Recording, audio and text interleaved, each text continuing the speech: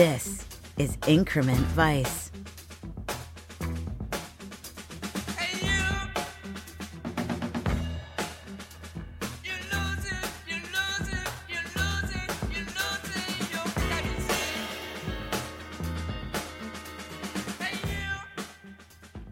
The podcast that explores Paul Thomas Anderson's inherent vice, one scene at a time, with your host, Travis Woods.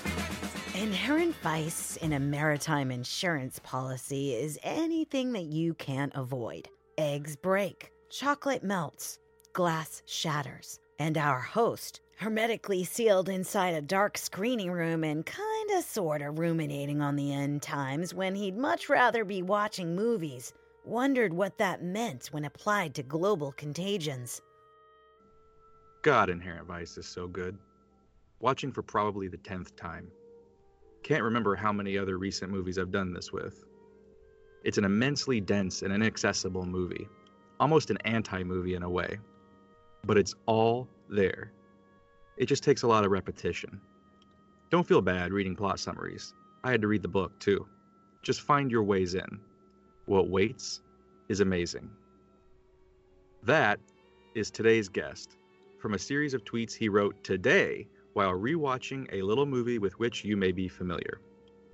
A passionate essayist on the subject of film, he has bylines at Polygon, Observer, Vulture, Verge, Entertainment Weekly, The New Yorker, Playboy, and Thrillist, where he writes labyrinthine articles about semiotics, dramatic function, and the intersectional nature of cinema. All of which made me think he'd be a pretty ace guest for today's scene, in which our wayward hero Doc Sportello truly begins to wade deep into the sunken horror of then modern America for the first time in the film. And since I'm recording this podcast about a movie from within the confines of a depressingly empty movie screening room in my office during a goddamn pandemic, sunken American horror really is going to be the topic at hand. And for that, I needed someone with both his wits and his oversized muscles about him to help me through it. So, with that, Film Crit Hulk, welcome to Increment Vice. Hey, thank you for having me. And I'm going to go ahead and be honest. Because I'm not recording in my normal studio, we had some technical difficulties. And 10 minutes in, had to stop the episode. And so we're pretending like we've never had this conversation before. We are lying to you. Everyone out there listening, we are lying to you, pretending like we are doing this for the first time. So you're going to have to bear with us. I'll say different things this time. Do you want to do it in different voices too? Like I can get like a southern accent? Yeah. Okay, let's do it. Well, again, for those who might be curious, because they saw some scary shit on Twitter, you're feeling okay now.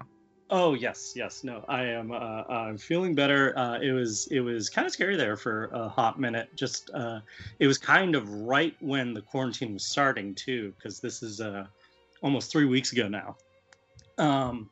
And it was a rough week, but I was talking to my doctor. Everything kind of just like we were in communication about everything, and it was tough first 9 days or so. But now I still have a few lingering symptoms, but pretty good. Feeling all right with it and just doing my best.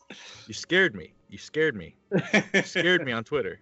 Yeah, well, it was like I was kind of nervous. Like, do I talk about this? Do I not talk about it? But it just like I felt like I should talk about the experience and the inability to get tested and all the stuff. And it was something a lot of Americans were starting to go through. Yeah, you were the first person I followed that was actually experiencing that, like watching someone experience that in real time. It was quite terrifying because I was still kind of on the cusp of, so is this gonna? It sounds so naive to think this now, but at the time it was like, so is this gonna be a whole thing? Right. This virus, is this going to be like a thing, or is this just the nightmare that we're going to deal with this week, and then we'll have a whole new different nightmare next week? All right. But no, here we are, and as I told you earlier, it feels really weird to be talking about Inherent Vice to you or any other movie right now. But again, as I said, it's either this or leave that little slug trail of Purell through my apartment as I just chunk myself in the stuff. So instead of doing that, you're going to help me through my coping mechanism, and we're going to talk about this movie that I'm really, really obsessed with. But before we do, all over again, I'm going to make you tell me, for those who don't know, out in the cheap seats, why am I calling you Film Crit Hulk? It started as a novelty Twitter handle I did like 10 years ago now to make my friends laugh. And it weirdly became a thing, is the simple way of saying it. But it sort of became a place where I got to do what I wanted to do, which was talk about movies. And talk about them earnestly and sincerely. And it started slow and it evolved into this place where I was writing giant essays. And by giant, we're talking giant, like oh yeah, 10 to 15,000 word essays. Yeah. In all caps, Hulk voice, like Hulk thinks this about Punch Drunk Love, but not. They were incredibly erudite and lyrical and dense and deep and very, very very heart on sleeve, and in a really I said like in past tense. You're still writing. You're more Banner Hulk now. You're a little bit more subdued. You're not punching through walls and screaming Hulk smash. That said, as I really like, I'm serious when I would prefer it if you did this in the Hulk voice. I think that would make for a really fun episode. But I can tell you're dead set on tanking this episode and acting like a normal human being, and you're going to ruin it for me. But I whatever. Deeply apologize. My throat can't take it at the moment. Well, I guess I should be nice to someone who's coming off of their sickbed to record a podcast, and here I am harassing you. Okay. Yeah. What is your relationship with PTA? In that, as a fan, as a viewer, as a film essayist, I've told you this. You know this, that I am someone who has pestered you on Twitter to write about PTA. Where is that at? Where is that monolith that I can read about PTA from Film Crit Hulk? The simple answer is I never wrote something because I knew it would be a big deal when I did. There's a lot of filmmakers, like, I haven't written too much about the Coens yet. I haven't written too much, like a lot of my favorites, people like Tarkovsky and people like that. I just, because I know if I get into it, I'm really, really going to have to get into it. Yeah. And because I remember I saw Boogie Nights in the theaters. I saw it with my mom, actually. That's always oh, she loved it. It was great. Well, it is a film about family. Yeah. No, and also, I mean, she was an English teacher, so it was just like she loved movies, and we had a big appreciation for it in my house. But ever since I saw that, it just started me down this path, especially for a lot of people who were teenagers in the 90s, oh, this guy, it was this lightning bolt with Paul Thomas Anderson when he came on the scene, and to watch his career change and evolve and everything he's been doing, he's just been so important to me. And a lot of other people, we're not alone in this. Yeah. And so I was gonna write a big column, and then I realized pretty quickly it was mammothized and would be a book. So I started writing that, and then I put it on the back burner because it was going to be my second book after I did my other book. But now that other book is sort of in no man's land, so I got to figure that out. But literally in the process, to catch you up right now, of rewatching this movie for this podcast, I was like, I got to come back to this. I just have to write about this in some capacity. So I'm going to figure out the way to do that. Well, it's about goddamn time. To that end, before we start dipping our toe into this movie, unless this movie is the answer, what is your Paul Thomas Anderson horse? What's your movie? What's your go-to? This is a cheat. But I say at the same time anybody asks me what's my favorite Coen Brothers movie, I say the last one I saw. The last one you watched, yeah. And it sounds silly because it's true. It's just they're radically different, and I kind of have a very different relationship with each one of them. It's almost what the book is hopefully going to be about. Is about those different relationships, the different movies. But this is just. So I guess I'll say my answer is this one, right? Fantastic. You heard it here first. Film Crit Hulk, favorite PTA film, Inherent Vice. He can't change it. Can't change that answer. Well, speaking of which, let's dial back the clock about 6 years, back when we weren't terrified of breathing the air around one another. Inherent Vice has just come out. Did you see it? upon its release? And if so, what did you think at the time? Oh, it was their opening night. Mhm. And now this is an interesting thing. I realized I misspoke in the tweets I was writing earlier. Is I had actually read the book before, Mhm. because I like Pinchon. Pinchon? I always say it weird. Thomas Pinchon. I 50-50 it. I was talking to Ryan Johnson about this because we got into a debate about how you're supposed to pronounce it. And we finally decided you 50-50 it. Half the time you say Pinchon, half the time you say pension. Yeah. And hopefully no one will notice, and they'll go, oh, well, that's how you pronounce it. Okay, pension, ssure. Or if maybe they'll latch on to pinchon. So he's so public, he'll correct somebody at some point. So it was one of those things. So I'd read it, so I was definitely familiar going in, and I was very excited going in for that very reason. And I will say is like my first watch, the reason I now love it made for an interesting first watch, because I think there's a lot of people who expected something more along the lines tonally of Big Lebowski, like Sure, or The Long Goodbye. Yeah. Right. Is there's there's a more of a way of punctuating jokes and coming at it with a really sort of aggressive cinematic style, which is not the style the movie has. This is like one of the most laid back films. Yeah. And not laid back like lazy. It's just so not aggressive in in anything that it portrays. It's just it's very lax. It's like a plume of smoke just blown in your face. Yeah, and we'll be able to talk about this in the scene that we're talking about. But what's the character's name? Hold on, I wrote it down. I'm gonna do it. Sortilege, I believe, or however you Sortilege, pinch, Sortilege. pension, pinchon, tomato, tomato. My old Boston will come out and be like, yeah, Sortilege. But the thing that's sort of remarkable about like her, and like we can talk about this so much in the architecture of the movie, is that it feels like it's an astrological detective story. It's this dreamy, like, she talks about everything being in a fog in this sort of state, but it's like the movie kind of just wafts through itself. And, there's all these details, and it's so dense, and it's about so many things in America, but you're kind of just like flowing through it in this really beautiful way. And it's like all the jokes and all the humor and all the moments are there. It's just like the movie's just kind of hanging back and letting them happen in this really fascinating way. I love so much the 10th time I watch it. Like every joke lands so hard to me, but I get why on that first watch people can be like, what am I? Where am I? What is happening? What am I feeling? It's such a different thing.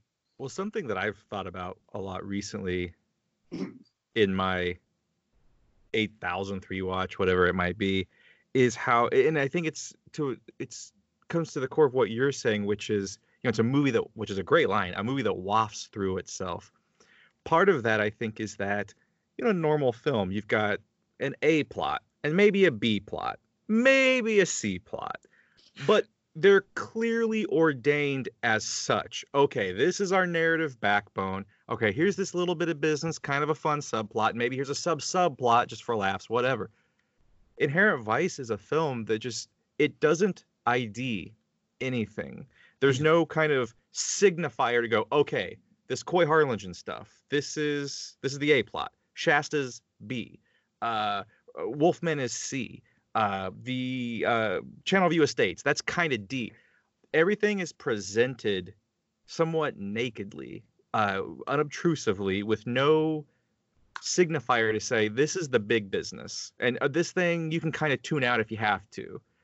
Everything is presented as, no, this is the main thing. Yeah. And of course you stand back and you're like, well, it's all the main thing, but there's nothing to separate. I don't know if you're someone who likes none of your food on your plate to touch, but this is a film where everything's but this is a movie where everything's just kind of mashed together. Yeah. And it's up to you to decide what the main course is going to be, because it's like PTA is not letting us know. Yeah. And I think that's what is so jarring for some people, is it's like when you go see Springsteen, you're watching Springsteen, you're having a great time, and then he gets to that song, Waiting on a Sunny Day, and you're like, okay, pee break. Right. This is when I can step out.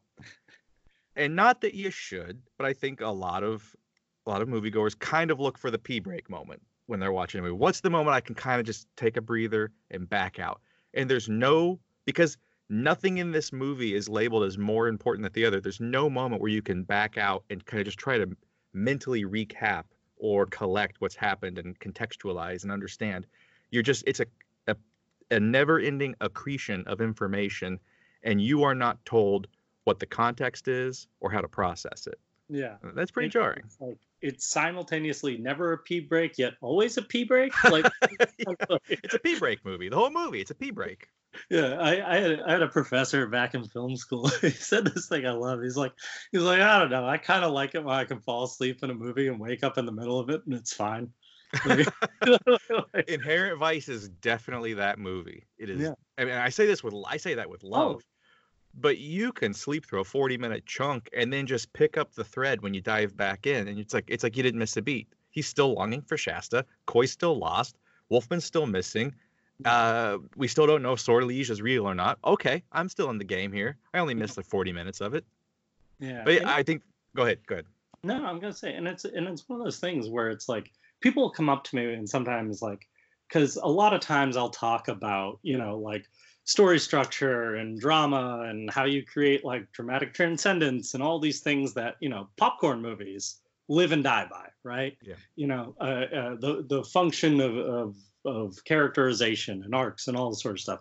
And then they'll be like, how can you say that? And then like this movie, I'm like, oh, this isn't trying to be that. This doesn't need to be that. This is like a completely different kind of thing. It's literally like, we're speaking French and you're saying, hey, why isn't this in English? It's like, oh, that's not what this is trying to be. And so and I use that word, it's sort of an anti-movie. Because it's not trying to do any of those things. Like we were talking about, if it's a traditional detective story, even if you might not know who they're talking about in a scene, but you're watching something like Out of the Past, right? Mm-hmm. You still get, oh, this character feels this way, and this character feels this way, and they're coming at each other. Yeah. And I understand the relationship dynamic here and what it probably means. But when you watch this movie, it's like, one character just might be completely, our main character even, might be just like completely high and out of it and concentrating on something so completely different than the subject matter of what they're talking about. So it's this like radically different, even emotional experience. Like I love that scene earlier when, he first shows up and he goes, I mean, for lack of a better way of describing it, it's the Pussy Eater special scene where he walks in and he's talking to and he's trying to get information, but immediately the two women they're pushing him out of the situation. I see here it says 14. Okay. Yeah. He's immediately subsumed by the situation. Right, exactly. But it even leads to that remarkable moment when he turns around and he has that incredible pratfall where he's just turning, and it's like, I wouldn't know how to describe the emotional context of that scene. Forget the plot. Yeah. But there's this way, if like you get on the wavelength the movie's going, you understand it intuitively, Mm-hmm. And that's what's kind of remarkable about it. Is it's a movie you got to get on board with. 1,000%, and not only get on board with, but I think what you have to realize right off the bat, this is one of those movies where the main character is in every single scene of the film. Yeah. You don't really think about it ever the way I think sometimes it's so much more clear. But like Joaquin Phoenix, Doc Sportello is in every single sequence of this film, and part and parcel of that is the film is from his point of view. And I think it's part of the reason why we have that bizarre presentation of material in which nothing is made clear to us what's most important, because Doc doesn't know. No. Doc doesn't know, well, what case am I on? Am I doing this? Okay, where am I at now? Am I just trying to get Wolfman out? Am I trying to figure out if Shasta got thrown off the boat? What is this boat? And who's this Coy Harlingen that just comes out of the fog and wait, that's the missing husband of the girl that I talked to today out in Torrance. Is that what I'm doing? And the thing about Doc is he is so addled and lost in the fog, literally at one point in that very great Robert Altman-esque gray slate fog with Coy.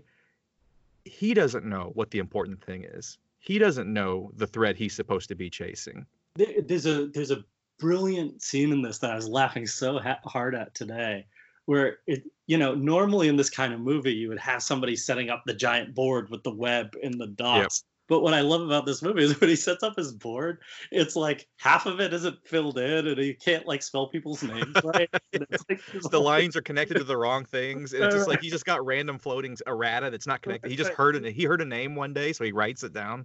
Yeah, and that's the best he can do. He's a do-gooder, or he's not a do-gooder, but he does good.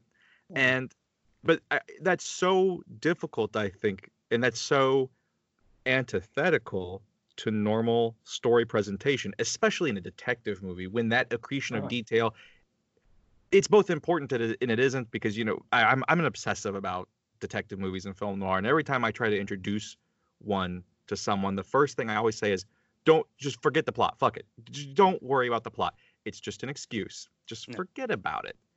And yet every single time you always try. You try to get your graph paper out and you're like, okay, who is this? Okay. All right. Okay. With Inherent Vice, you both have to do that, but then are immediately waylaid when you try. And that's part of the experience, is you're supposed to feel like Doc. And you're supposed to be that confused and go, Puck Beaverton? What? Who? What is that? Yeah. And which leads to the greatest sight gag in the film. No one laughs at this but me. Breaks my heart every time I show this to someone. When Clancy Sharlock is telling Doc about a Mickey Wolfman venture, and she says the name, and she's like, that's Spanish for sorry about that. He just writes down something Spanish. Yeah. That's his go-to clue in the city of Los Angeles to find a neighborhood, something Spanish. Yeah. All his notes are so good. I always think about Paranoia Alert. Paranoia Alert. So, but he's not writing down what made him paranoid. No. So in retrospect, he's just going to see that and go, something set off his alarms, but he will have no memory whatsoever as to what. Yeah. I love him for that. All right, so I'm assuming that you love the film now. You at least enjoyed the film coming out of it that first time. First watch, but it was also that like I keep bringing up like different ways of explaining things, but I think this is a really good way. So I'm really into food, and like I love cooking. I love doing all this stuff. There was somebody was talking about this online a few months ago, whatever. What is time? But, every day is exactly the same in quarantine. There is no time left. There's no time anymore. They were talking about how in the Thai language, they don't say, I don't like this when they eat something. The phrase they use is, I don't know how to eat this. And It sounds small, but like it blows my mind how important that distinction is, of saying like, it's like, oh, this is weird to me. I don't know how to eat this. And to me, like, I think this movie is kind of a big, I don't know how to eat this, right? It's incredible. Yeah. Yeah. It's like, because it's such a weird way to watch a movie. And so I really did love it going in, because I'd also read the book. So I understood, I think, a lot of things in terms of how he was coming at the story. Yeah. And I realized pretty quickly that like, oh, he's the hazy thing, the fog coming through it. But it was really like the second, third, fourth, fifth rewatch where it's just, it really sinks into you, and you really have that understanding of each scene. It's the opposite. It's not familiarity breeds contempt. It breeds love in this case. Wow. And yeah, that's incredible. I don't know how to eat this. I don't know how to watch this. God, that's incredible. We could end the episode right now. Done. We're out of here. We did it. Go drink some Robitussin and take a nap. You deserved it. You've earned it. Well, before we dive into the scene proper, I wanted to say something about what we will be talking about. And that is, for so long on this show, I've been beating the drum that while the book, Pynchon's book, is more the story of the death of a generation, and it uses the end of a romantic relationship as this metaphor for that generational death, PTA, with his kind of more wry and wistful romantic vision, his take on this story is the inverse of that, in that he uses the setting of a generation's death as a metaphor to tell the story of a romantic love's end. And that's a crucial distinction, and it's probably why I think I love the film a little bit more, because I think it's a bit warmer and there's a bigger heart at its core. However, in watching the film most recently, during this fucking nightmare of nightmares that we're going through, the more Pynchon-esque threads really began to emerge for me in the film. The cold and the angry and the darkly funny portrait of a generation and a generation's promise withering to death. All of that really started coming to the fore. And I kept thinking about what Sancho Smilik said to Doc over beers when they were talking about the transformation of the schooner Golden Fang. Yeah. He said it's a horror story. And I've spent so long focusing on the love story and the sweet stuff of Inherent Vice that I forgot that a big part of the story is indeed that. It's a horror story. And again, rewatching it during this time, I truly felt for the first time while watching it during a pandemic that this film, while there's a lot of that great romantic stuff, it is still the story of a time of panic and slow dawning horror when you don't know who to trust, who to believe, who's a friend and who's a snitch, who's hip and who's undercover. It's about walking into a room and feeling what Sortilege calls an atmosphere. Who's the person next to you? Do they have a MAGA hat at home? Do they advocate for the Snyder Cut? Are they infected? As they say in the book and the film's trailer, everything's gone from groovy to where you at. Oh yeah. And that kind of scared the hell out of me. How kind of thematically modular the movie is, in that it's always been my romantic, not hard-boiled detective, it's been my romantic soft-boiled detective movie. And this most recent viewing, though, it became my horror film. It really felt like it captured this feeling of being a generation and looking around going, holy shit, the world is nothing like I thought it was.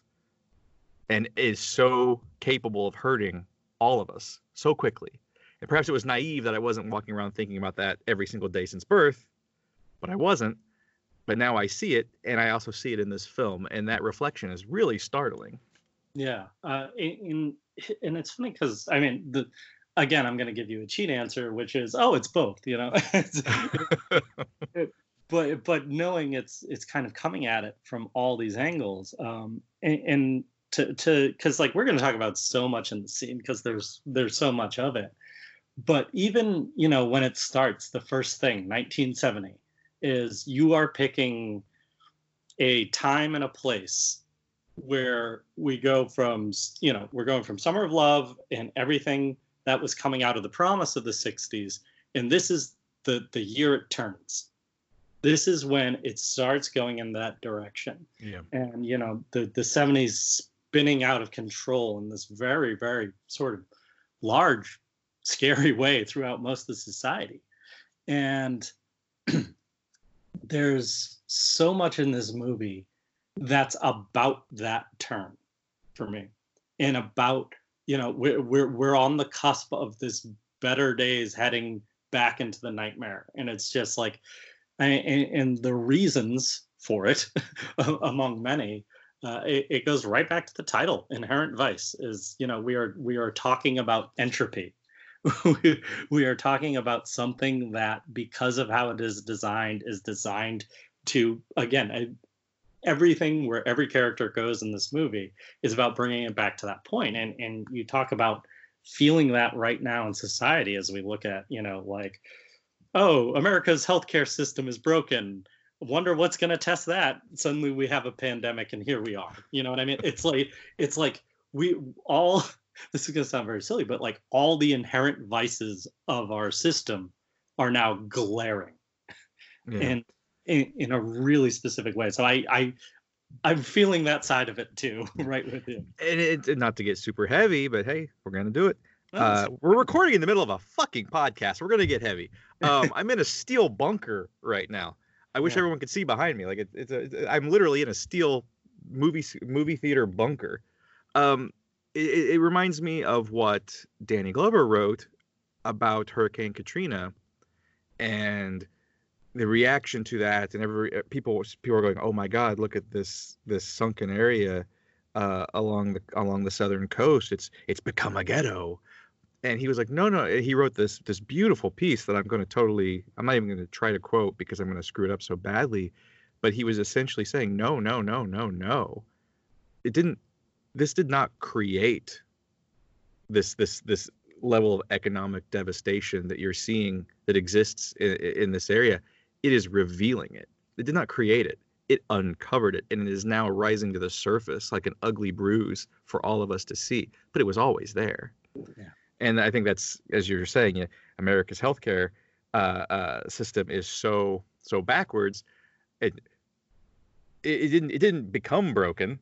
It was broken, and then this hit, and here we are seeing the ugly bruise rise. And I actually feel like that is quite in keeping with the horror of Inherent Vice. And yes, there is horror in it. In that, I think one of the biggest thematic threads in the book, and you get it a little bit in the film, especially when that heartbreaking scene where Doc and Shasta, in this flashback, they're running in the rain, and they see a empty field that's got construction fence line around it. Something's being built there. We don't know what. Something's being built there. Doc comes back there a little later, and he sees that's the headquarters now for all evil, the Golden Fang. The Golden Fang was putting its foundations down when Doc didn't even know what it was. Yeah. And I think that's something that is a thread that runs through the book, which is the horror has been here so much longer than you ever thought it was, so that when you do finally realize it, it's only because it's allowing itself to be obvious. But it is not just now appearing the way it seems to Doc. It's not just appearing. It's not just starting to pop up over the last 6 months. It's been there for years, if not decades, and we are only now coming to grips with its existence because we have to. And this brings us so beautifully right into the scene itself, right? So, it's Doc. He's going to Topanga Canyon, right? And he's going to this weird party with musicians. And instantly, it's like, of all the Manson-ness in this movie, this is the scene where it's just you're articulating that atmosphere, right? Yeah. And I mean, literally, we're talking about the same area. We're talking about that, and it's just like there's and I think, correct me if I'm wrong, there's only one scene where they outright talk about Manson later in the movie. Yeah, there's that bit where out being well, no, there's technically two. There's the bit where they get pulled over by the police, and and he's like, any grouping of people with longer hair talking about the Book of Revelations and exhibiting paranoid symptoms could be considered a Mansonoid cult. And then, yes, as you said, there's also the scene at near the end, the very, very difficult love scene between Doc and Shasta, when he's like, what kind of girl do you want, Doc? And hints that maybe he wants someone that could be a little bit more under control, like a Manson chick. Right. And so it's so interesting because it's right what you talk about. What, like the Manson thing being a turning point for how people view hippiedom, right? Because they were who they were. Yeah. But they were in this culture, in Topanga Canyon culture, musicians and, one of the Wilsons and everybody in this space. And they seemed like they were just a part of it, right? Mm-hmm. And like fucking Charlie Manson would say his crazy theories and everything else going on. It was right there in the thrust of it. And it was all mixed together in this very specific way where the evil was there the whole time, just as you say. It was just waiting far longer than we knew or recognized. Right. And because like he had all sorts of, and it was just, because like Charlie Manson, he was talking about a race war for years before, the murders happened. And so like there's this intense reality of everyone not seeing the problem, right? Or just thinking it's part of this atmosphere and this culture and this feeling. And so like there's that intense paranoia in that scene. I would say that scene, and maybe it's just because it's one of the few scenes, especially in the middle of the movie, where that soundtrack comes in, and there's that real subtle undercurrent playing throughout it, especially in the scene after when he has the conversation with Owen Wilson. But like, oh, you really feel it in this way in a scene, the way the rest of the movie kind of doesn't. There's an insidiousness. The way it begins with a rock song. Yeah. Which I'm going to bring up in a bit. And then it just slowly, that Greenwood ominousness begins to thread its way through. Yeah. I could say phantom thread its way through, but then I would be a hack. So I'm not going to do that. But I want you to know the instinct was there. It threads its way through. And it's one of the few moments of true overt ominousness in the entire film, which is why, again, I think it is kind of fitting that we're talking about it right now, because it's one of the true overtly frightening moments of the film. And before we get any deeper into it, let's actually, you and I, watch the scene, and then we'll talk about it. Sounds good. A snitch, a spy, a weasel, and dang, if it ain't a resurrected tenor sax player working undercover. But for who? These patriotic pals of President Nixon called Vigilant California? Some other unseen hand? No, who am I again? You're the photographer. And the name of the magazine is Stone Turntable. Coy's band, The Boards, were currently renting a place in Topanga Canyon from a bass player turned record company executive, which trend watchers took as further evidence of the end of Hollywood, if not the world as they had known it. Doc and Dinas hadn't dropped acid for years in this town without picking up some kind of extrasensory chops. And truth was, since crossing the doorsill of this place, they couldn't help noticing what you would call an atmosphere.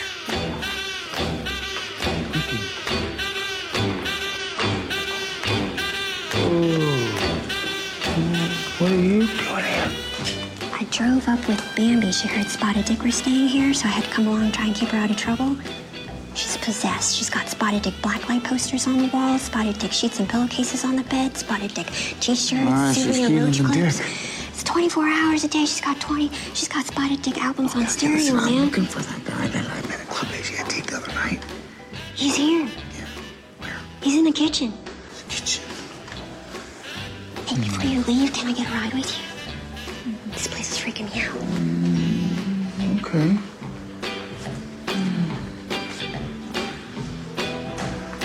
Good evening, Larry Sportello, Stone Turntable Magazine. Smedley Spotted Dick keyboards.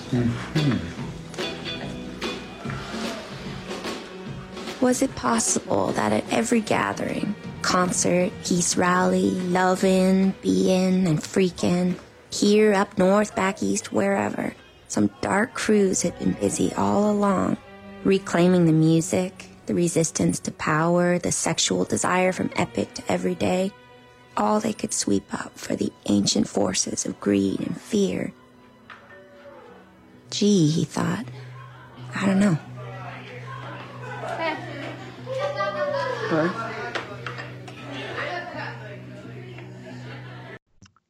Before we get into the meat of this scene, there is a passage from the novel that it's in the deleted scenes package on the Blu-ray, but it's not in the film. And it's a passage of such kind of lyrical horror that I feel it's appropriate to the scene, and it takes place during the scene. And I wanted to make it part of the conversation. It's when Doc is sinuously working his way through the pot fog of the rooms in this Topanga Canyon house. And in the book, of course, there's no narrator. There's Sortilege as a character, but she's not the narrator. And the omniscient narrator tells us that this seemed to be happening more and more lately out in greater Los Angeles, among gatherings of carefree youth and happy dopers, where Doc had begun to notice older men, there and not there, rigid, unsmiling, that he knew he'd seen before, not the faces necessarily, but a defiant posture, an unwillingness to blur out, like everyone else at the psychedelic events of those days, beyond official envelopes of skin. Like the operatives who dragged away Coy Harlingen the other night at that rally at the Century Plaza. Doc knew these people. He'd seen enough of them in the course of business. They went out to collect cash debts. They broke rib cages. They got people fired. They kept an unforgiving eye on anything that might become a threat. If everything in this dream of pre-revolution was in fact doomed to end, and the faithless, money-driven world to reassert its control over all the lives it felt entitled to touch, fondle, and molest, it would be agents like these, dutiful and silent, outdoing the shit work, who'd make it happen. And as a captive viewer to daily White House press briefings about our current predicament, doesn't that feel like a description of what runs on CNN every afternoon or evening now on a daily basis? Yep. Your whole face just sank when I feel like I've depressed you. As soon as you were reading that, I'm like, oh, I got to go back and read this book. It's a really good book. Okay. Although I'm actually scared to reread it right now. I almost feel like now's not the time. It's not. I don't know that it's going to make me feel all that great. This most recent rewatch of Inherent Vice was the first time the film did not make me feel good. It's like the first time that made me go, oh shit, we might be in some trouble here. We're in the moment of entropy.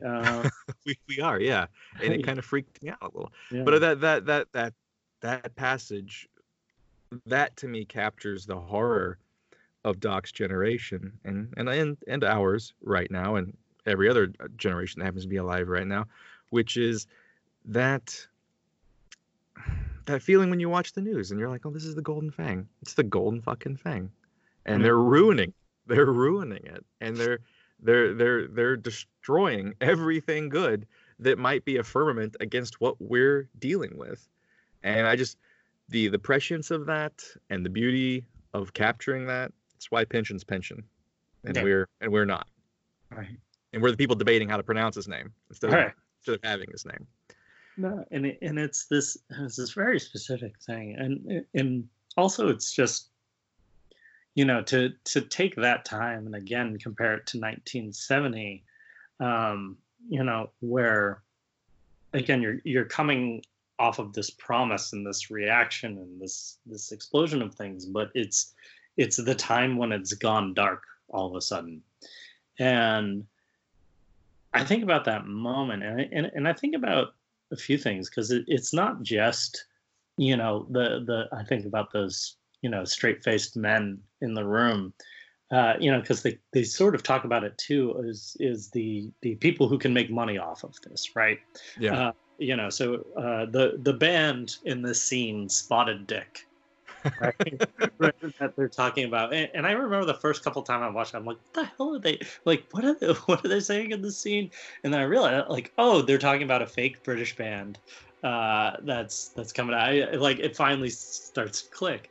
You know, and then she's worried about Bambi, who's there because she's basically, you know, really into this band. And she's got Spotted Dick records. She's got Spotted Dick blankets on the bed. She's got Spotted Dick pillowcases. Yeah. And it's about the malevolence under that, right? And what should be like, again, oh yeah, I'm just hanging at this musician's house, and it's like, I don't know, living in LA, I've ended up in some weird parties. Yeah. Most of them in the hills. And there's really something to that. There is, to quote the film, up there when I know exactly what you mean. I've been to those parties, and yeah, it's always up in the hills. It's a whole other continent of behavior and modes of behavior. But as Sortleash says, when you walk in, there's an atmosphere. Yeah. Everything's just a little askew, a little askant. Yep. And it's, you know, and we talk about the different kinds of predation that's there, right? It goes to what she says when she has that amazing quote where she starts talking about, like, was it possible that under every gathering, or, you know, she lists every concert, peace rally, loving, freaking, being, here, there, back east, wherever. wherever some dark crews have been busy all along reclaiming the music, the resistance to power. As she calls them, the ancient forces of greed and fear. And rewatching that, because I knew I was paying really close attention, like those two things just like lightning bolted to my brain. Yeah. Watching, when we talk about the ancient forces of greed and fear, here we are. Here we are. And beneath their boots, suffering beneath their boots of their decisions right now. Their greed, our fear. In such a tangible, specific, loud way. And it's this thing that, because I could talk about everything happening right now, but it also makes me think about how that started happening again in the 70s and what was underneath that change and that building of paranoia. Like, not to do the thing where we're on a podcast and we talk about another podcast, but I'm pretty sure you've probably listened to Karina Longworth's piece on the Manson family. She was just in the last episode. Yeah. And it's that exact sort of thing of the murders changed this tenor in Hollywood and how people hung out and who they hung out with in this very big space. And it was just about this kind of moment where the atmosphere turns. Yeah. And it's really interesting because we are kind of talking about not that this movie has a midpoint, but we're talking about like going into this deeper heart of darkness at this point in the film. Because this is when a lot of that starts to come into play. And I think about that sort of paralleling of what's happening in the country at the time and what's happening in LA at the time, and the paranoia is starting to set in and people understanding that something is going wrong with this scene in real time. Yeah. And because nobody in that room is like talking about free love. No, there's Smedley and Spotted Dick. Yeah, sitting there playing his keyboards, and there's a topless, depressed-looking woman sitting next to him, silent, as he's just kind of staring off into the ether.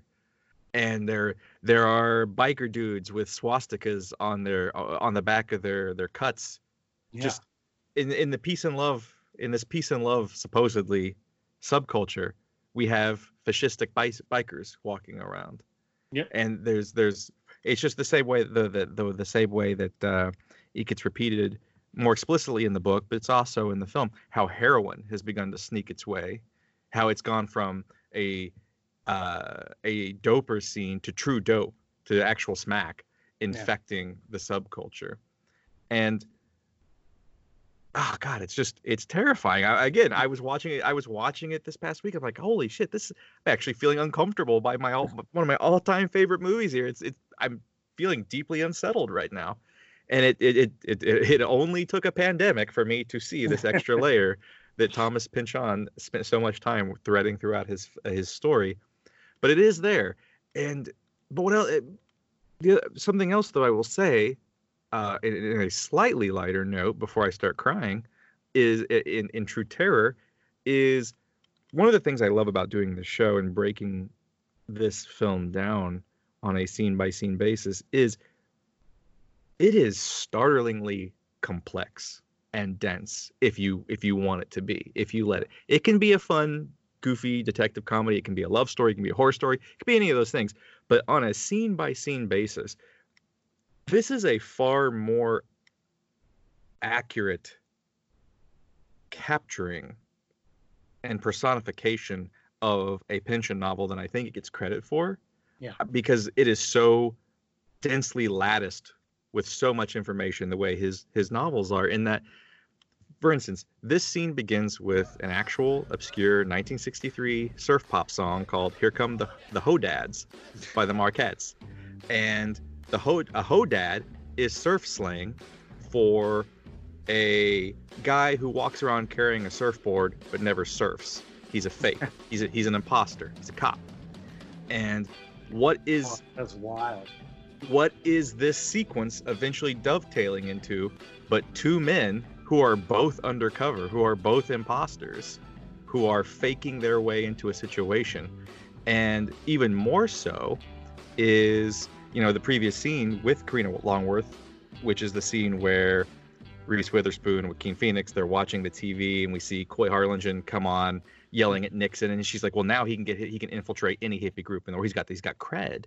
Yeah. And it's mentioned that one of Coy Harlingen's various snitch aliases was Rick Doppel, as in doppelganger, a double, which is a little on the nose for Pension, but we'll give him a pass. He wrote Gravity's Rainbow. We'll give him a pass on this one.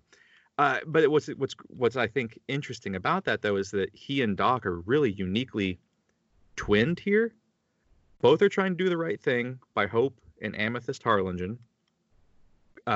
Both are going undercover into a hippie scene that is no longer home to either of these men. Coy no longer belongs because he's actively working for this anti-hippie outfit that just wants to keep the hippies doped and in line. And Doc no longer belongs because he remains untouched by those tendrils of fascism and heroin that have seeped into the counterculture. And it's at this place where these two doppelgangers meet, and the plot that prior guest Drew McWeeny says actually really matters in Inherent Vice, which is the salvation of the Harlingen family. It's here that finally begins. Yeah. And that's mind-blowing to me, how complex that is. But it's not something, I think I'm a relatively sharp guy. I don't think I would have picked up on any of that if I didn't watch this on almost like as you said, I don't know how to eat this. You have to almost do it a spoonful at a time, a scene at a time. It's almost impossible to take this movie in as a whole and take it in completely. You have to do it a spoonful at a time. Well, and it's also interesting. We talk about like that first watch. I really do remember this scene, and I remember it sticking out emotionally because it's really one of the few scenes in the movie that has that delicate zoom where we're slowly coming into the two of them. And it was one of those things where, again, the first watch, I was like trying to pick up stuff and I was getting little bits and pieces, but there's a feeling to their coming together, and they're talking for so long. And also like him kind of opening up and being emotional. And there's something that you grab onto that now, again, as I watch it for a 10th time, this is where the heart of the movie is going to hang in a really interesting way. And we come back to it. It's the scene that comes later, but when he says when she asks him like, what about this is, I forget her terminology. She says something beautiful, but like, what's going to bug you? What's going to nag at you in the middle of the night? What's going to eat at you? And him talking about this in that moment, out of all the things, it was there and it works for me. And it was one of those things that on that first watch, like you get that little important bow of why this is the small thing that matters in this world of entropy. Like, exactly. And to bring him up again, well, not only will we talk about other podcasts, we'll talk about other podcast guests for this show. When Drew McWeeny was on, one of the things he said that he took from this film is exactly that what ends up being the main plot aspect of this film, because again, it's up to us to decide what's the A, what's the B, what's the C, what's the D. For him, the narrative backbone of this film is the salvation of the Harlingens. And what he took away from it was how this is not the Dashiell Hammett story of the guy who walks in with his own code and sets fire to everything, destroys this organization, this nefarious organization, and walks away slow-mo as it blows up behind him like the coolest motherfucker in the room. That's not the Doc. That's not going to happen here. In fact, he never even discovers what the Fang really is, who's at the top, who's at the bottom, is it Nixon, is it not? He knows nothing more about it than the fact that it exists at the end of the movie. He doesn't tear it down. All he manages to do is prevent one little girl from getting the little kid blues a little earlier than she might have otherwise. Like, that's all he prevents, is he staves it off for maybe another year or two before she realizes the world she lives in. And Drew pointed out there's kind of a nobility in that, in the not quite pointlessness of it, but maybe the point, he's only holding it back at bay for another year or two Yeah. She's still got two kind of crazed, irresponsible junkies as parents. Hopefully they stay clean. Yeah. But the little kid blues are all there. That's inevitable. That's going to happen to all of us. It's going to happen to her. And that But phrase is so specifically devastating too. it breaks my heart every time I hear it in this movie. I've seen this movie so many times, but that scene when he's talking to Sorliege and she says, "What's going to nag at you?" and he has that single tear go down his cheek and he says, "Little kid blues and saxophone players." Yeah. I bawl like a baby. And as Drew said, it's in times of utter moral terror and chaos that the smallest decencies matter most, because they require the same sacrifice that the Hammett type hero has to make or risk by going up and destroying the evil organization. Doc is still risking his life, but he's doing it for something so small and inconsequential that it makes it so much more consequential, because he's willing to give everything just to help this little girl and her dad be able to see each other again. And that's so fucking beautiful. It kills me. Yeah, and it's one of those things that ties into. I'm gonna make a weird comparison. You might not know right now. But when I think about like the dramatic structure of this movie, as if it exists, but like, I was gonna say, such as it is. But it does in a weird way, which is it actually has. It's kind of the same thing as The Wire, because I was really thinking about the codas for all the endings of the characters as I was literally just finishing up the movie. I was like, before it came on. Because it's a movie about a system, right? It's like, you have Golden Fang, you have the reason I thought of it in terms of The Wire is because The Wire was basically Greek drama, right? So you have all these people who are challenging the gods, challenging the fates. In terms of The Wire, it's our modern institutions that you can't change because you're a small person in the midst of a thing, and it's about what you can change and what you can do. And like, is the institution going to eat you alive, or is it like, are you going to be able to survive it? Are you going to be able to navigate it? And so I was thinking about like all these characters and the way they bump up against what they can't change, right? And Doc finds the little thing he can change. I think about Bigfoot at the end of the movie when where he's going off the reservation basically, right? But like that's also and it's like, God, I think about those ideas at the heart of it, and how much, as you say, that gesture of what can I do? Yeah.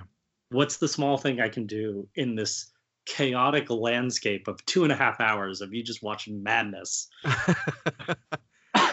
But what can I actually do with everything you've just seen? And in a way, like you say, it makes it more beautiful. It's what makes Doc an actual hero, is that he is going to risk his life. He's going to put everything on the line. And boy, we do what we're doing. We're doing it right now. What happens every single episode, which is we get so far afield from the scene at hand.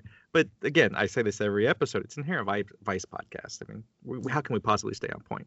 Yeah. But yeah, the willingness to risk everything for something that is so inconsequential, or rather, the thing that everyone else would find inconsequential is the one thing to Doc that is bigger than everything else. Yeah. The fact that little kid blues and saxophone, the fact that he's going to walk away from this not haunted by Shasta Fay, not haunted by whatever the hell the Golden Fang has done to the brain of Mickey Wolfman in that wonderful 5 minute, not even 5 minute performance by Eric Roberts, where he just goes through a whole rainbow of emotion. As you can see that something's been done to this man. Yeah. He's not going to be haunted by that. He's not going to be haunted by Puck Beaverton and killing Adrian Prussia. He's not going to be haunted by that stuff. What's going to stick with him was, in the middle of all of that chaos, of him learning that basically all of Vietnam and dentists on trampolines, it's all happening because of this vast conspiracy designed to corrupt the soul of America. He's going to walk away from that not thinking about that. He's going to go, that one guy I met when all that was going on, and he had that little girl. Yeah. I wonder if they ever saw each other again. No. And that fucks him up so much more than Shasta Fay and the Golden Fang and everything else. And that's what makes him such a unique hero, in the canon of detective films or detective stories is that it's just the little kid blues. That's all he wants to put a stop to, if only for 6 months. And again, it's to speak to what we're talking about is like it's possible to watch that movie and get that he saves him, but like not to have it so emotionally click because of the way the movie comes at itself, right? Yeah.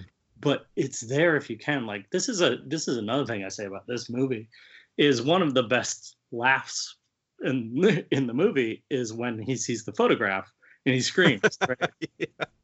It's this incredibly funny moment in the movie, but if you sit there and you think about it and you think about what the movie is he's screaming at the very sight of this. Yeah it's a funny trailer beat, but in the film it can be quite, when you actually think about it, it's another one of those moments like, holy shit, this is a horror story. Well it's also funny because it's she doesn't react to it and yeah like plays comically, but when we think about what he's seen in that photograph, if the audience saw that photograph, they would have a very different emotional reaction. And because we're talking about a kid basically being affected, a child being affected by heroin, and in that moment is like that's also a part of what he's trying to prevent in this this whole kind of thing. And I think about the emotional impact that, and again, it's one of those things that you can glance right by and not think about. But if you think about it, oh boy, is it there. And that's sort of like the mantra of the entire movie is like, you can pick a line here and a line there, and suddenly a whole world unfurls of things to talk about. And you're right. It does all coalesce here. There is something about this specific sequence, and not even counting the part that we jumped ahead to where Doc and Coy meet in the kitchen or the basement or whatever that little alcove is in the kitchen. There is a weird, noxious darkness to this entire sequence. It doesn't look like anything else in the entire film.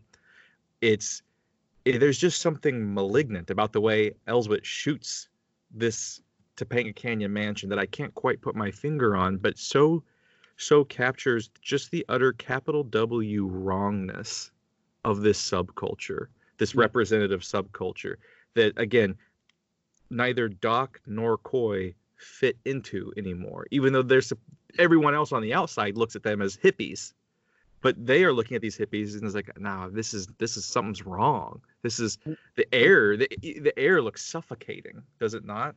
No, exactly. And there's two things to it, which is like, you talk about the cinematography and what Elswit's doing. It's like how much the cinematography isn't playing jokes in this movie, right? Nope. And how much it's staying with Doc, and how much of it is low angle, and how much of it is like kind of just like coming at this weird space for them to be in, and like you said, there's almost a thickness to the space, and like everything kind of feels very alien to Doc in the scene as he's coming around. And it's not, we don't spend much time on anybody. We're not cutting away to anyone else as we could go into this party scene and be voyeuristically looking around. Sure. He's immediately kind of playing close to the vest and bringing us with him close to the vest. Yeah. And it reminds us, the thing is, the actual thing that happens at the start of the scene, which is really interesting, is the first line is, now who am I again? And it sounds silly, but it's also a great Doc line. That's a perfect, yeah. It's like he's just coming in and is like thinking about who is this person anyway? Yeah. And not to immediately start talking about Doc and bringing it back to literary traditions, but my first thing is thinking about Doc and Cannery Row as, another low-key Californian who likes taking care of his community. I mean, the parallels are so obvious. And that never occurred to me, but yeah, you're exactly right. Oh yeah, it's like that was the first thing that happened when I read the book, at least the first time. I was like, oh shit, he's doing Steinbeck like in this very different. And something that got to me about this sequence before we lose this thread, talking about the way Elswit shoots it. I don't know about you. Maybe you've been avoiding it, but there have been a lot of people watching Outbreak movies these past few weeks, whether it's the good stuff like Contagion or the not so great stuff like Outbreak, or the is this even good or bad stuff like the Stand miniseries. There's been an outbreak of Outbreak movies as we've been revisiting them, and to our collective horror. And a staple of the Outbreak movie is the scene where the doctor or the scientist who warned us, he told us, or she told us, she said it was going to go down, and the suits didn't listen. The suits out there doing the shit work, operating for both greed and fear.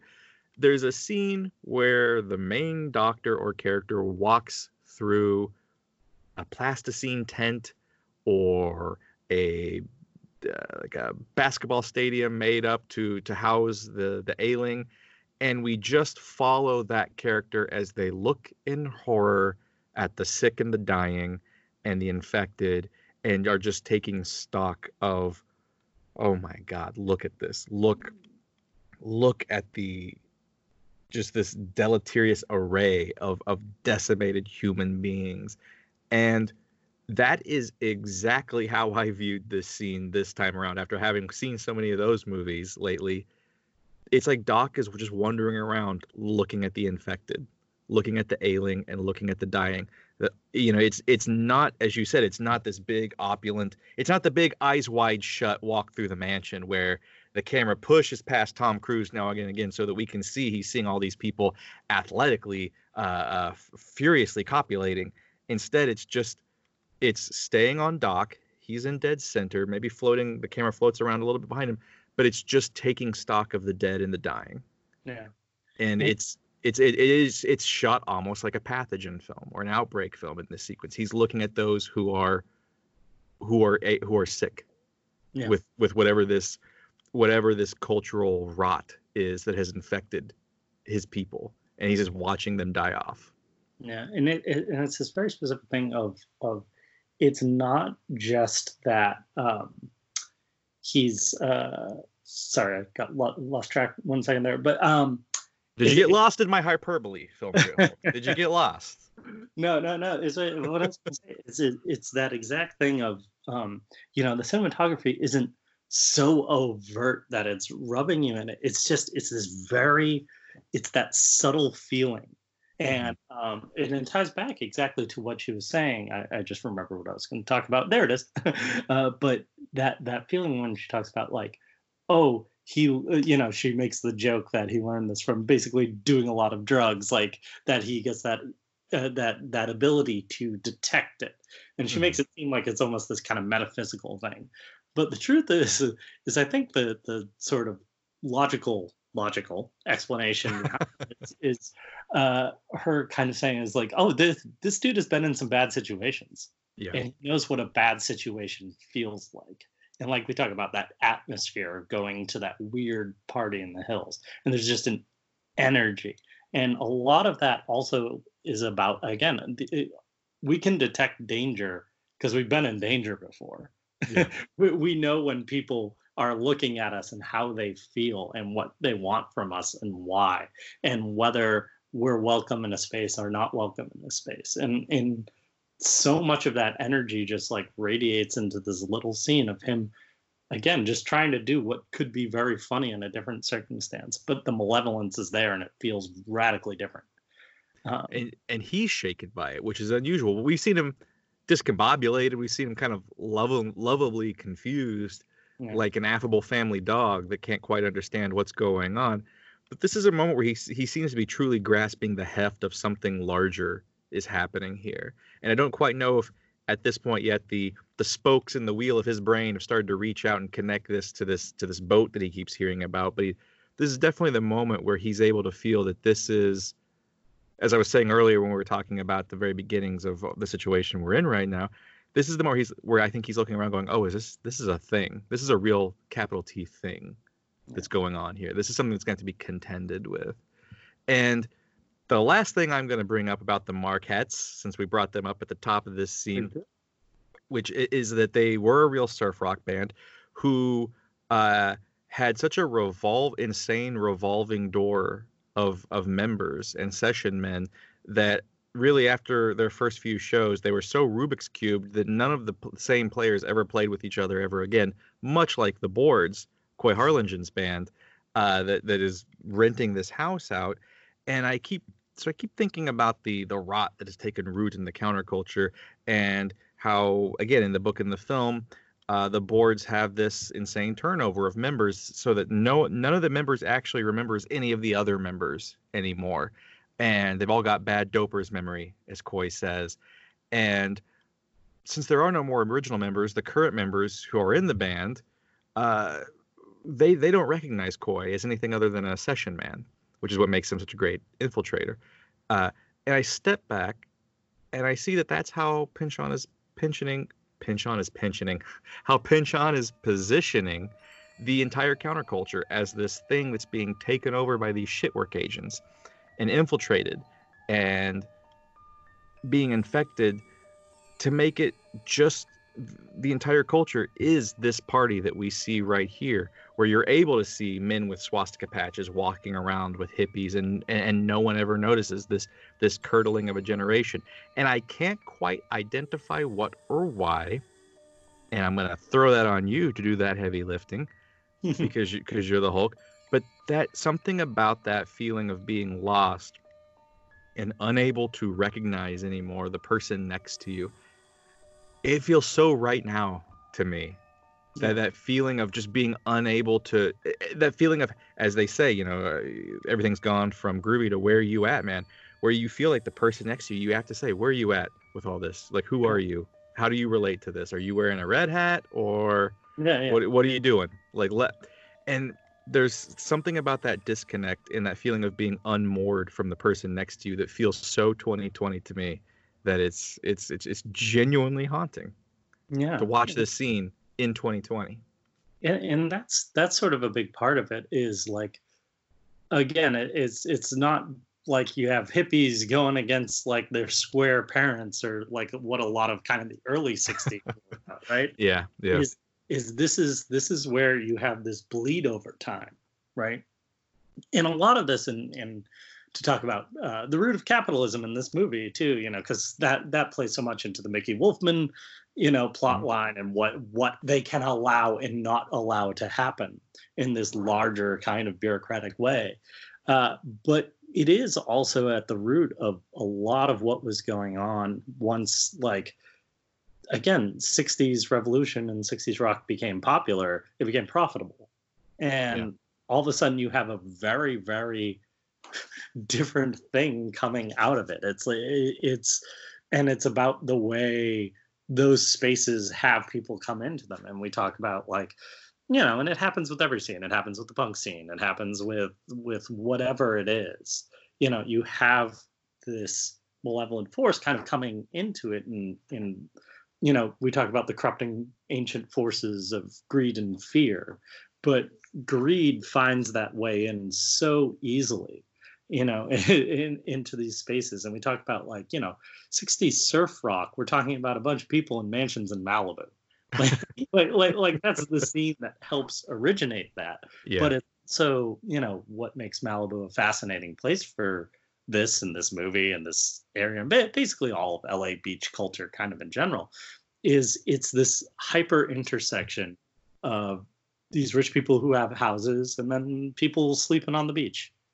And right up against each other in this really pronounced way. In this movie, it's so bad. It's the opening shot. It's the two houses sitting there right divided, looking out onto the ocean. And when you think about that space, and you think about how people like Doc date people like Penny, and it's like, right, and it's this flirtation. It's because they're both kind of like getting off on the side of it all. But like, when the money comes into it, when the malevolence comes into it, when the power comes into it, who's taking what from whom, and how insidious is all of it? And that's like at this root of for all I could talk about of all these plot lines and what they're about in society and institutions. You just look at every single dynamic and you're like, all right, who's taking advantage of who here? Who's the person operating on behalf of greed against those who feel fear? Yeah, and what you can say about what makes Doc a real hero in the classic kind of sense of the word is how little he's really kind of taking advantage of anybody in the movie. Oh my God. There's a single client in this film. Does he accept payment from? He doesn't. When Hope, he doesn't take anything from her. He's like, I'll see what I can see. It's he literally uses that exact phrase with Shasta. He's like, well, okay, we'll see what we can see. Doesn't take money from her. He's doing that pro bono. He doesn't take money from Hope. When Coy asks Doc to go check on Hope and Amethyst for him, he's like, now keep in mind, I can't pay you right now. And Doc's immediately like, sure, unless you're the kind of person that believes you can pay with information, then I'm all ears. He doesn't take anything in the end, and at the end he gets his door kicked down. He doesn't pay Benicio del Toro either, but That's true. Doc's clients pay me for. You're very right. They pay me for work, Doc. They pay me. You're right. But that said, right? It's like actually kind of embodying what he talks about, and he's a like. I don't even think he's really a PI in that sort of classic sense. He's sort of a concerned party at all times. That's a great way to. He's a concerned party. That's exactly what Doc is. He's a concerned party. That is perfect. And you know what? We need to close this up on a good mood because this has been a heavy episode. I have lots of thoughts about that, but continue. About what, the heaviness? No. It's sort of like how to take everything we've been talking about it and like the movie. I think there's a reason it is a warm, loving movie to you and has been for so long. No matter how much we can kind of watch it right now in this horror context of, a world full of entropy. But there's this line near the end that sticks with me time and time again. Where she talks about the ship, right? She's talking about it, narrating and saying like this blessed ship may it be bound for better shores. Right. Yeah. And the specific word she uses a better shore where the American fate mercilessly failed to transpire. Oh, that breaks my heart every single time. The grace and the hopefulness and the sadness of that. That's Inherent Vice. Those three things mixed together, that grace and hopefulness and sadness all at once. Yeah. Right. And I think it's to put it as like, there's a way in what we're facing is kind of inevitable of this is here and we are dealing with it in this realistic way. But even sort of hoping against that and again, doing the little things for one another and being there for one another is what you do with a cruel fate.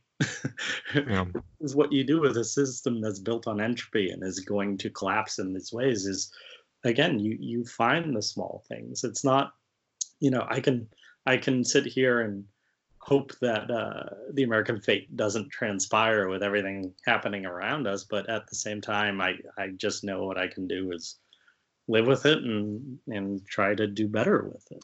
You're driving around and you're in the fog and it feels like you're not going anywhere because that fog is so thick. It feels like entropy, even if the car is moving, because you can't see where it's going. You don't know where it's headed. You don't know if you're going off a cliff or if you're going to dogleg up La Brea or something like that. So all you can do is you hang on to the person in the car next to you, even if you're not going to get back together. Even this don't mean we're getting back together. You hang on to that person and you look for the light in the fog, and hopefully the headlights of another car will pop in and you'll know you're still on the road and you're still on the right track. And again, maybe this American fate will fail to transpire. Yeah. And that's the film. And I mean, as heavy as I was getting, yes, I love this film, and there is grace and there is hope in this film. It's a little startling to really face the darkness in it. As much as I've watched this film, to truly face the darkness in it for the first time with this last rewatch, and it startled me. It jarred me a little bit, I'll admit. Yeah, but I think that honesty is what part of what makes it so hard won, and so. Oh, exactly. And I think you talk about that very last scene so beautifully. But the phrase I always think about is where are we going? Where have we been? Yeah. and that last kind of moment in talking about where we are now and talking about 1970, talking about, Topanga culture of music bands hanging around in mansions in 1969 and 1970 and where that all went and what happened. And I think, it's a movie that's sort of constantly in transition. And I think about that very fondly in terms of Doc being someone who's keenly aware of that in a way. Yeah. And keenly aware of the way things are changing and building and breaking all around him. And I again, when I talk about him sort of being a true hero in a way that you wouldn't think, but is sort of classic, is his kind of unflappability in the way that he doesn't change who he is, even though he's very easily flappable in a very moment-to-moment kind of way of being startled or scared or whatever it is. Howard Hughes was Italian? Yeah, he's very human in that way. But he's also very unchanging in his empathy. Doc is always Doc. Yeah. I mean, at the end of the day, he remains unchanged. And not in a bad way. The horrors do not change him. No. He accepts that they're there. He stands against them. He resists them. Out, but Say that again? They bum him out, but like oh sure, yeah, they bring him down, but at the end of the day, he's still going to try and snatch a little girl from its grips if he can. Yeah. And he's still same old Doc at the end. Yeah. And to bring it way back is, I think about that. You talked about why do I like Paul Thomas Anderson? That's at the root of all of it, and we talk about what is it as him as a filmmaker that is very different from everybody else. And this is kind of the subject of the book that I'm going at, is it's the sense of empathy that runs throughout his entire work for pretty much everybody who always shows up on screen, with few kind of funny, interesting exceptions.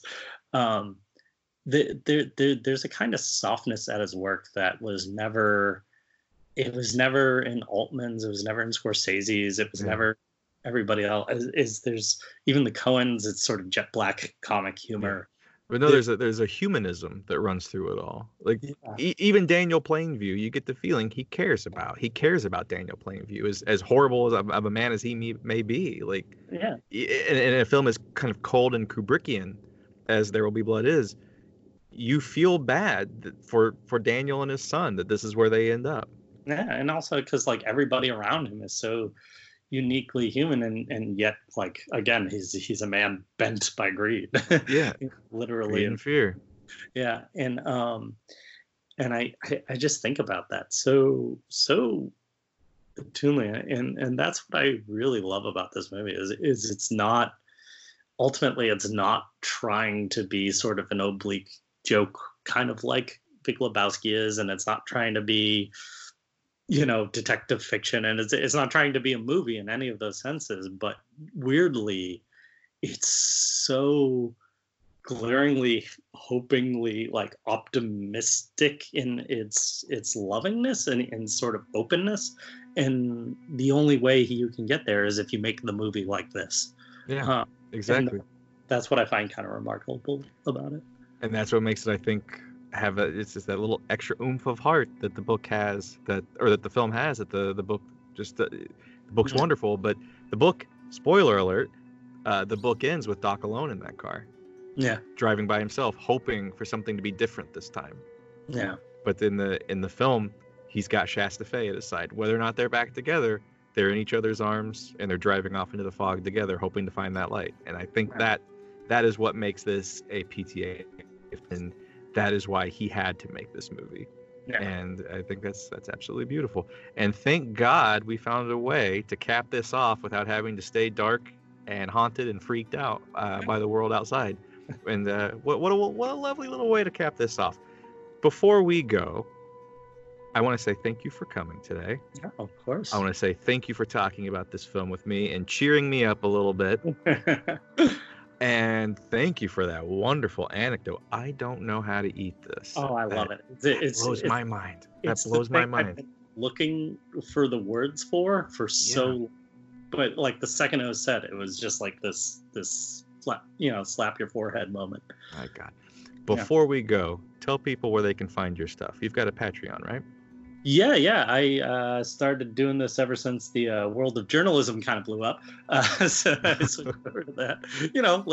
As the world ends, so would everything else. Best way is Film Crit Hulk on Twitter, Film Crit Hulk on Patreon. Still writing for Polygon, doing essays for them and other stuff. But yeah, I'm around. I'm on the interwebs, and I'm always open to talk about Paul Thomas Anderson. You say, and I better see that book soon. I better. I better. His brain's on fire. It's starting. Again, thank you for coming on. Thank you for talking about this very weird, very heady moment of the film with me. Thanks to everyone for listening. And please join me next time where myself and a very special guest are going to talk our way through those little kid blues.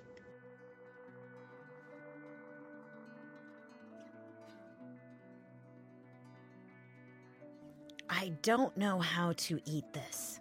If that just isn't the best possible encapsulation of this scene, this movie, these times, we don't know what is. And what strange times they are. Here come the Hodads, sing the Marquettes. With a Hodad being a dude carrying a board but who never surfs. A fake, an imposter. And in a horror story like 2020, the Hodads seem to be out in full force. Who can you trust? Who can you believe? Who's a friend and who's a straight world snitch? Who's hip and who's undercover? Whew, boy, I'm getting ahead of myself. It's in the next episode in which Coy asks, which side am I on? This episode, we're still wrestling with, who am I again? So we'll see what we can see next time on Increment Vice.